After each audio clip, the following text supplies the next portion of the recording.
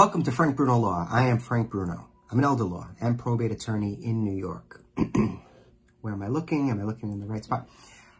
I have a question today that was posed to me, and I'm just going to repeat it.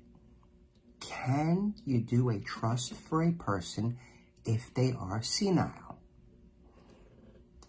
I never actually heard the question asked like that until today. And so I wanted to think about whether senile was a word that has a legal definition. And so I looked it up. So I put it on my computer screen. I feel like it looked good all day, and now maybe I'll just tie it up. Senile. I looked it up. It's right here on the screen. It's an adjective, having or showing the weaknesses or diseases of old age, especially a loss of mental faculties.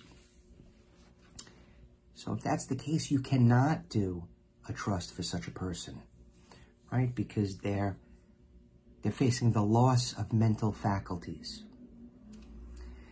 Now, it's a little bit of a hard line in that regard. The issue comes down to one of capacity. Does the person know what they're doing? Do they have the presence of mind and the present sense awareness of who they are, what their estate consists of, and who their bounty, who are the natural, their heirs, the natural heirs. So that's how I would address the question. I have a situation now where a husband came to my office looking for my assistance because his wife went from a hospital. She went into a hospital as a result of a seizure, and at the tail end of the hospital stay, she went into a rehab, and he wants her home. Now, the rehab center is saying that she cannot be discharged because he used the word incompetent, because she is incompetent. So that's what a psychiatrist hired by the rehabilitation center advised him. So now we have this circumstance that he's going to need a guardianship. He had no prior. This is a gentleman in his 70s. Wife is slightly older, and they have no estate planning documents, and he doesn't have any healthcare proxy or power of attorney or any documents for her. So we have to do a guardianship. So circling back around to the questions, if a person was exhibiting signs of